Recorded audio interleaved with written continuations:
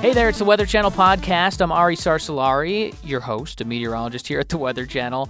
And today we're going to talk about kind of a serious subject that's been really in the forefront in the media and in a lot of people's minds over the last several years. These hot car deaths, people accidentally leaving their young children in cars in the middle of the summer, and it gets really hot inside the car, and in many cases the child either gets seriously injured or dies. And you've probably heard of some of these court cases that have been going on where people are getting tried and convicted, or whatever the case is. Anyway, I'm here with a buddy of mine. I was actually on a panel that you asked me to be on last year at the National Weather Association conference. This is Castle Williams, by the way. He's a Ph.D. student in geography, University of Georgia. He's also done some meteorology stuff. What did you have, an emphasis in meteorology, I think? Yeah, so I have a bachelor's in geography as well, but we at UGA, we have what we call the certificate program, or what we used to have is a certificate program in meteorology, but now they have the full-fledged major. But I was back in the day when we just had the certificate, but it meets all the requirements of the NWS kind of certificate stuff. And I also have a bachelor's in psychology as well, so I can kind of interweave that social science stuff. Okay, so I think that's probably, I read through some of the study today, and it's very clear that you guys, not only attack this from a scientific standpoint, but also from kind of a social science standpoint, a psychology kind of standpoint. So, obviously we've had a problem with hot car deaths. How long has this been going on in general? Because it seems like, we've only started to hear about it a lot in the last couple of years. It seems like every time one of these happens, it's out in the media as a big story. There's a really great resource called noheatstroke.org, and that's a friend of ours, Jan Knoll. He actually keeps track of all the hot car deaths, so he has an extensive list, and he actually dates back to 1998. So he was able to find cases in newspapers that go back that far, but I'm sure that these have gone on for as long as probably automobiles have been kind of in use, I would think. A lot of the people have been looking at them since kind of the 1998 kind of area. Okay, yeah, and that makes sense. That seems like it's kind of when we started to hear about this stuff, and even more so over the last couple of years. So, for me, Castle, I have a 1-year-old right now. I have been in a lot of situations where I'm really busy and I'm running a lot of errands and I've got the kiddo in the back. And, nowadays, maybe something that just kind of popped into my mind that maybe why this has come to the forefront a little bit more is because it's only, at least relatively recently, that, we've started putting the car seats in the back seat. They're back facing. Not everybody has the mirror where you're seeing the kid all the time. It makes it kind of easy to just kind of get caught up in other stuff. Now, I can't say personally, and I would admit it if I'd ever run into a situation like this, but I don't think I've ever forgotten that the kid is in the back or even had just a brief moment. But I guess I could kind of see how good people could get caught in these situations, right? What was the goal of this study, and what did you just kind of take me through it a little bit? Yeah, sure. So as you kind of mentioned, we do kind of come at it from kind of this unique perspective, because when we were doing kind of a background on it, because my advisor, Dr. Andrew Grunstein, has done a lot of work on this in the realm of physical science, like seeing how quickly a car heats up, trying to examine kind of the microclimate aspects of a car and what that means. But what we really were not seeing in the literature was how we could better improve the messaging, or kind of coming at it from a psychological approach about why are people forgetting children in hot cars. So I think that was really our goal behind the study, was to kind of meet and kind of accomplish this from an interdisciplinary perspective, because I think the best accomplishments are really going to kind of take place at that intersection of public health, psychology, risk communication, meteorology, because alone we can't really come together in order to figure out all the best kind of avenues for seeing this. So I think it was that was really the culmination for the study, was to figure out how can we apply all these different frameworks that are used by other disciplines and kind of come at this really applied problem. So how did you guys go about the process, and what did you end up finding eventually? Yeah, so this was actually my master's thesis work, and I was taking a risk communication class at the time, and I came across this theoretical model called a mental model, and that was really kind of the driver of the project, really. So when you think about a mental model, the best way that I usually explain it to people is, how when you walk into a fast food restaurant, you kind of know what you're supposed to do. Yep. You're supposed to like walk up to the counter and like order, and then a little bit later you get your food and you can either sit down or you can leave. That's kind of like a common construct in your head. You know, like that's what's going to happen when you walk into a fast food place. Some are a little bit different, so it'll tweak here and there, but for the most part, that's like what you expect. And so the way that you think about when you think about mental model and risk communication, it's like, what do people know or what do they expect when they hear about a certain topic? And so when you think about children being forgotten in hot cars, that's what we really wanted to find out was how are parents kind of reacting to this topic. It's kind of one of those things that's kind of hard to approach because it is so sensitive. And I think that is also what makes it kind of difficult to think about it from a risk communication perspective, because some people just kind of shut down when they think about the topic, because it's really hard to like picture yourself in that position and take steps in order to prevent that. So that was like our kind of the emphasis behind kind of the mental model approach to the risk communication thing.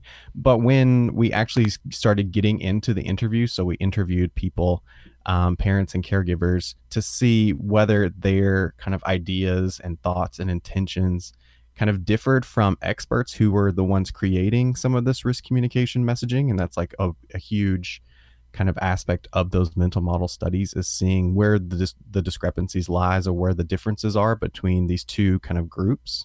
So that was kind of another big point that we wanted to accomplish. But when we started really getting into these interviews with parents, we were seeing some of the big themes that we've seen or we've heard in the past, like, like lots of denial and people thinking that this can't happen to them. But then there are also people who like completely like admitted to me in confidence that they have forgotten their child in a car for like 3 hours, and they were really concerned that something terrible had happened, and it's helped them. It's like changed how they think about the problem. So it was like a huge, go ahead. I can totally understand that. You know what I mean? I've had a couple times with my daughter where, you know, for instance, there was one time when she had just become mobile. You know, she's only 1, so, you know, she had just started crawling. It was like a couple months ago. And, you know, I had to go get a onesie from downstairs or something, and I had put her on the floor, and I figured, oh, she's really far away from the stairs. Like, there's no way she could make it. I, like, rushed downstairs, and I come back up, and as soon as I got back, she was, like, hands over the stairs, about to go down, and I did one of these, like, you know, the dad reflex where you jump across the room and do, like, Olympic-level long jump to catch this kid, and I got a big bruise on my knee from it and everything. But, you know, it's one of those moments from that point forward, I'm not, you know, I learned my lesson there. You know, obviously, it's a moment of panic. Like, it's hard to describe if you're not a parent. It's like something you have to feel, kind of. You get these panic moments where you realize, oh no, I screwed up. You know, I screwed up here. What have I done? Like, you give the kid like a little piece of something to eat that's a little bit bigger than what you'd been giving her, and all of a sudden she starts coughing.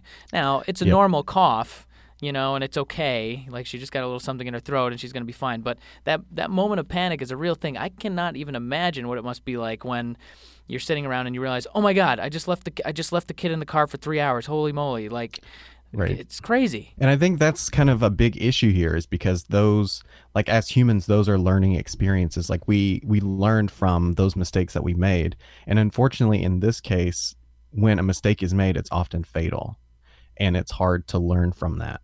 Yeah, I totally agree. Do you think this really does have a lot to do with? I mean, the more and more I think about it, it is starting to get annoying, because what we've done is we've put the car seat in the back, and there's been some research out that it says it's best to be in the middle, not even on the side. You know what I mean? So you know, when you put the little shade up on there so she doesn't get blasted by the sun and all that stuff, you can even open the back door of the car and not even notice that the kid is in there, you know? I don't know. How much of a role do you think that plays in all this? Yeah, I think that is, and there are several different kind of people who examine this from a vehicular standpoint. Like, there are certain organizations like Kids in Cars and stuff like that who really focus on the vehicle aspects of this. And that is part of their kind of identity, is that when those laws changed, this is when it really became kind of this big problem, is that they were kind of out of sight in the back seat. And so I think that's kind of some of the origins of this problem. So Yeah, I think that's part of it.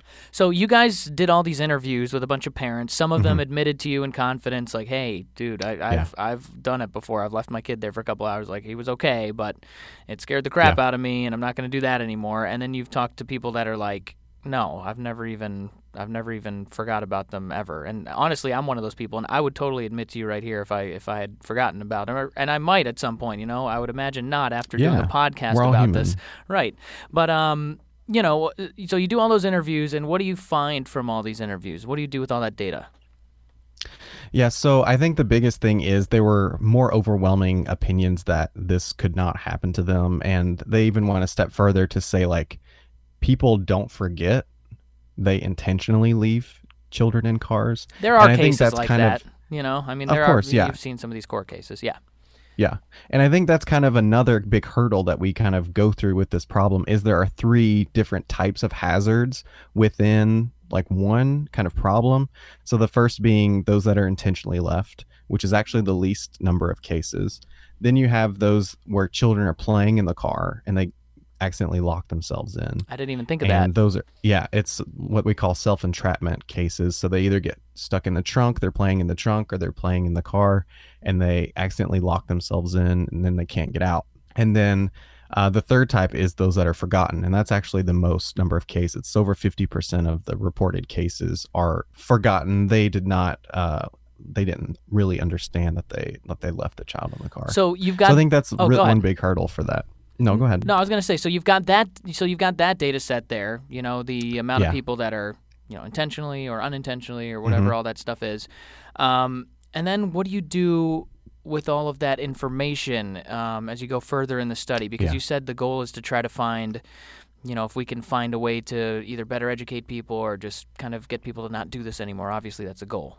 Yeah, so what we ended up doing with our interview data set was we actually compared what we got, the information that we got out of parents to that of experts, so that we could see where are some of the discrepancies, where do maybe we need to tweak our messaging a bit so that we're kind of informing parents about things that the experts feel that they already know, when in fact they don't. Who are the experts? And so there.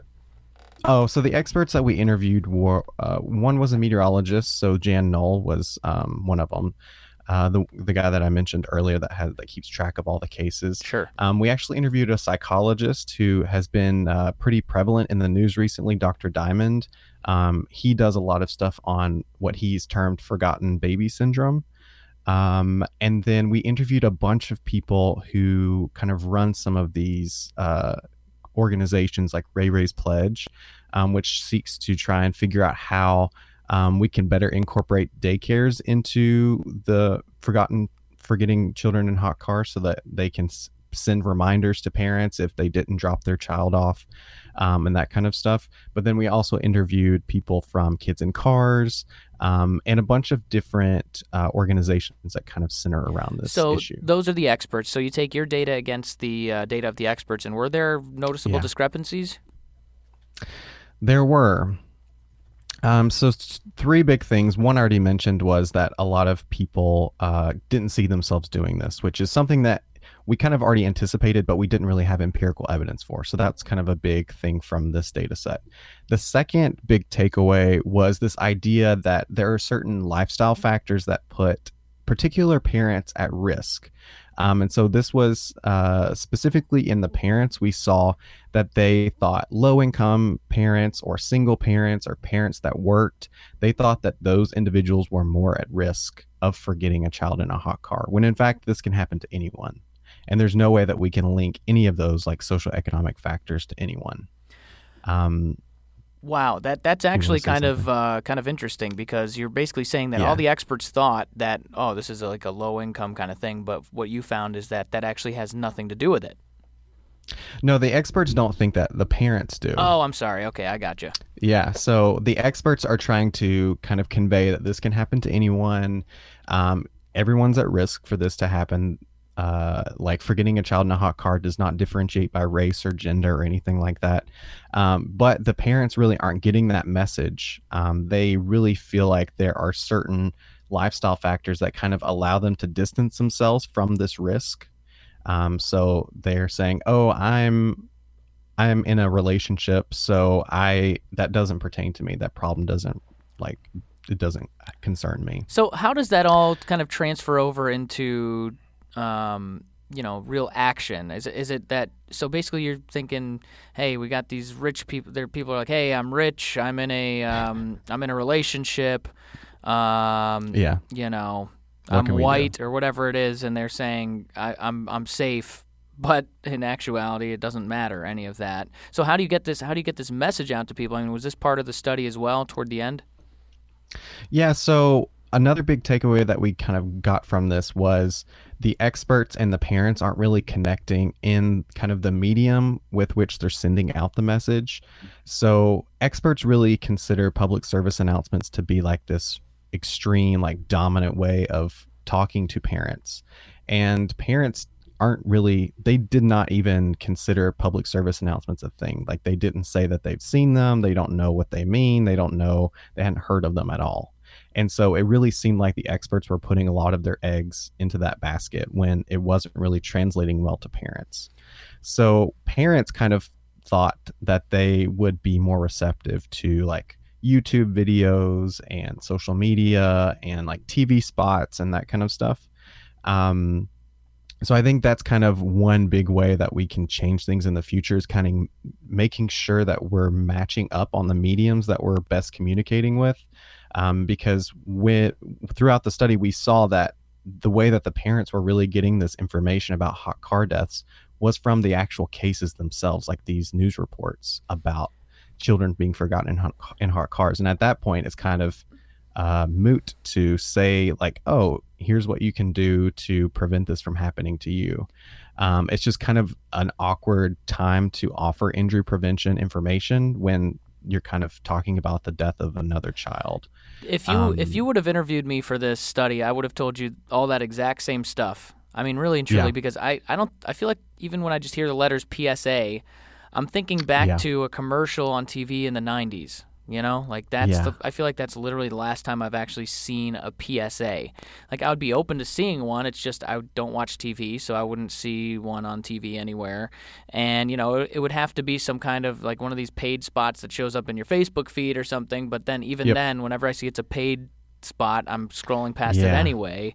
It would have to be something maybe that goes a little viral on Twitter or, something like that. I'm just trying to rack my brain. But yeah, man, it's like...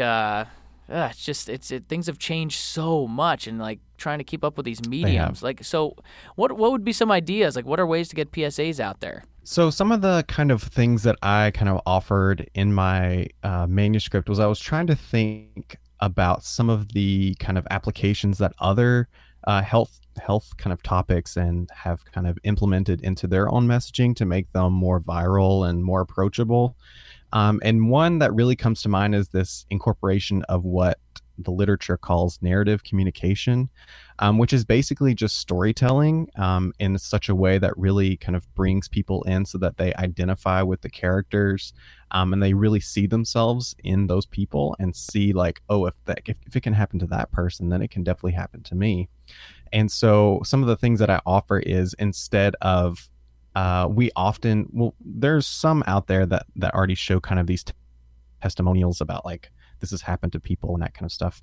But a lot of the times we have these misperceptions about, oh, it's these low income people who don't care about their child, and that kind of misperception gets spread everywhere. Some of the ways that we can perhaps get around that is kind of emphasize that this happens to other people as well. Like there was a case like 2 or 3 weeks ago where it was like a doctor or a nurse practitioner who accidentally left their child in a hot car. And so they know like the health risks and the health concerns about this because they deal with it in their daily lives, yet it still happened to them. Yeah, I'm still trying to think just how to get stuff in front of people's faces, though. It was so easy back in the day because everybody was watching TV. If, whatever it was, if it was the Bulls in the NBA Finals, you knew that everybody was going to be watching NBC or whatever it was on at this time, and you could get a PSA on there, and you would know that everybody's going to see it. Nowadays, I've seen a lot of different approaches, recently, and you've probably seen this because you're within the meteorological community, but, the Weather Service did this thing where they had a guy with a guitar, and he was singing about turn around, don't drown. Yeah. I love the idea. It's a fantastic idea. I like the idea of kind of being cute with it and trying to make it a little funny and all this kind of stuff. I do like that. But at the end of the day, what happened with that? It basically got shared all around the meteorological community, a bunch of meteorologists showing each other like, oh, wow, look how funny this is. And now what? Did anybody who needs to see it? I don't know, but it's so hard to get stuff out to people in these mediums. So so there's been some attempts at making this kind of topic more viral through YouTube videos of having kind of adults go through this process of sitting in a hot car just to really show kind of the detrimental effects that happen. And I think those have been relatively successful. Nothing I would say like too great. But there's another idea that I kind of throw out in my paper about this idea of, it's called just-in-time messaging, which is basically an idea taken from journalism. What happens is on social media or different mediums, you send out a message just prior to kind of the potential for an injury. So an injury prevention moment in time just before it actually happens. And so I kind of offer this kind of perspective of when we're expecting extreme temperatures, if we kind of connect and start sending out those messages about hot car deaths and different steps you can take in order to prevent this from actually happening. I think if we can connect those in such a way that whenever it gets hot, people might start kind of making those connections between the recommendations and preventing it. If you are a parent out there and you're looking for things to do, even if you don't think this can happen to you, the thing that I always say is start a routine. Start routinely checking the back seat, even if nothing's back there. It doesn't hurt. And a lot of people suggest that you can put like a purse or your wallet or your phone, especially in Georgia now with our new phone law. Ooh, that's a good idea. If you want to put that law, if you want to put the phone in the back seat, it'll keep you from looking at the phone, but it'll also make you go back there and check. So I think just leaving some sort of object in the back seat really makes you get into the routine of going back there to retrieve that object, even if your child isn't back there. We're creatures of habit, right? Have started using these window clings, so it has like a message on it in front of your driver window that says like check the back seat. And some people say leaving a stuffed animal in the front seat as well when the child is in the back seat of the car, or bringing one of their toys up there. So I think that as long as you're doing something and starting that routine, it'll be extremely helpful. I like that idea, and I was actually just thinking myself in my head. So I drive a 2004 Honda Accord. That's right, I drive a Dodge Stratus, ladies. No, because I refuse to have a car payment. So when my last car died, I just went out and I paid like $3,000 in cash for the thing. I saved up for a little bit, and I was like, all right, I'm just gonna walk in and just like buy this thing in cash, and that's gonna be that. It's manual transmission. It had 200,000 miles on it. Oh wow. Yeah, man, I know Atlanta traffic. I'm kind of regretting that decision, but it's okay. Almost every time I get out of this car, it reminds me that I've left my headlights on, I mean, really and truly, and very often I do forget that I had the headlights on, because the cars in the current day, they just will automatically turn them off. Everything's automatic. Yep. Now, what about if there was some kind of thing, and I'm just brainstorming here off the top of my head, where it's got a sensor in the back seat where it knows where the weight is there when the kid is in the car. And when you get out of the car, regardless of whether you remember the kid or not, because obviously, in the vast majority of cases, it's going to be somebody that knows their kid is back there.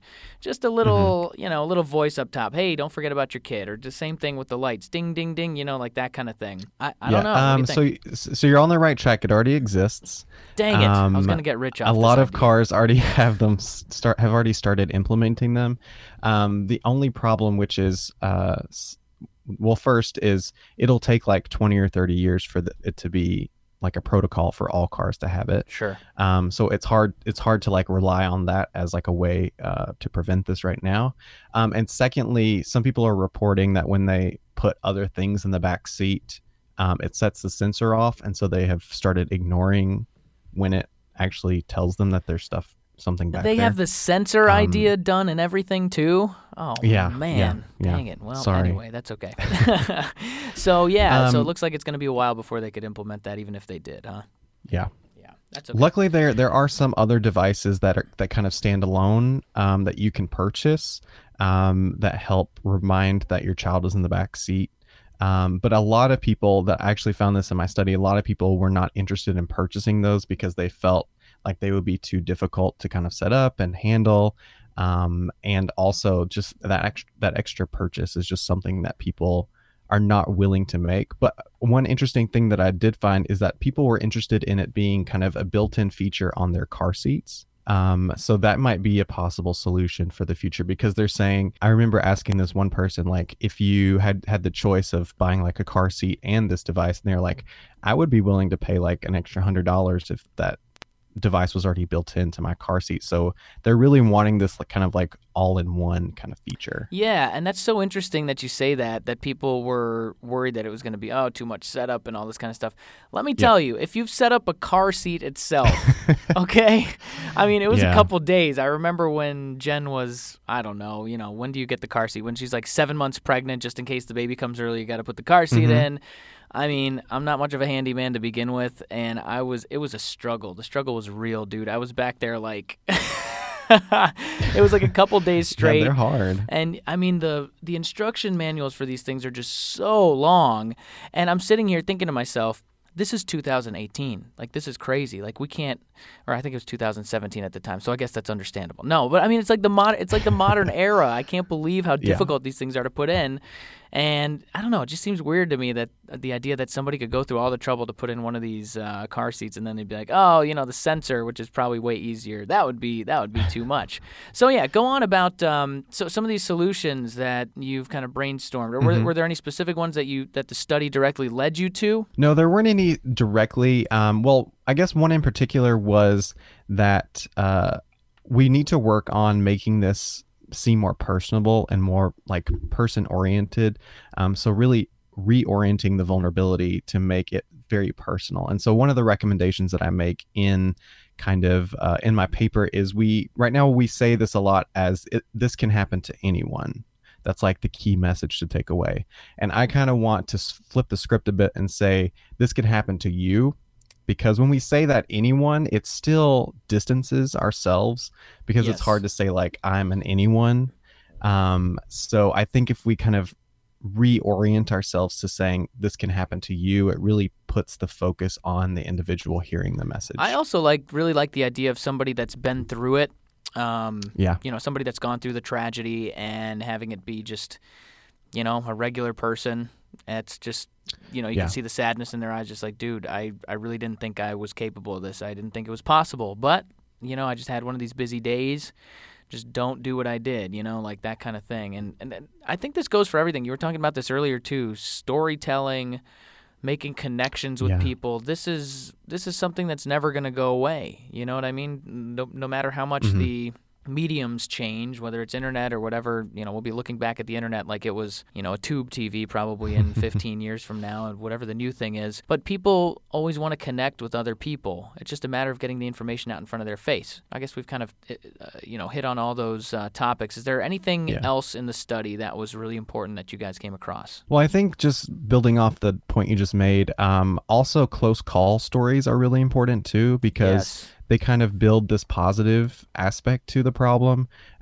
So something terrible could have happened, but I came back in time and found the person.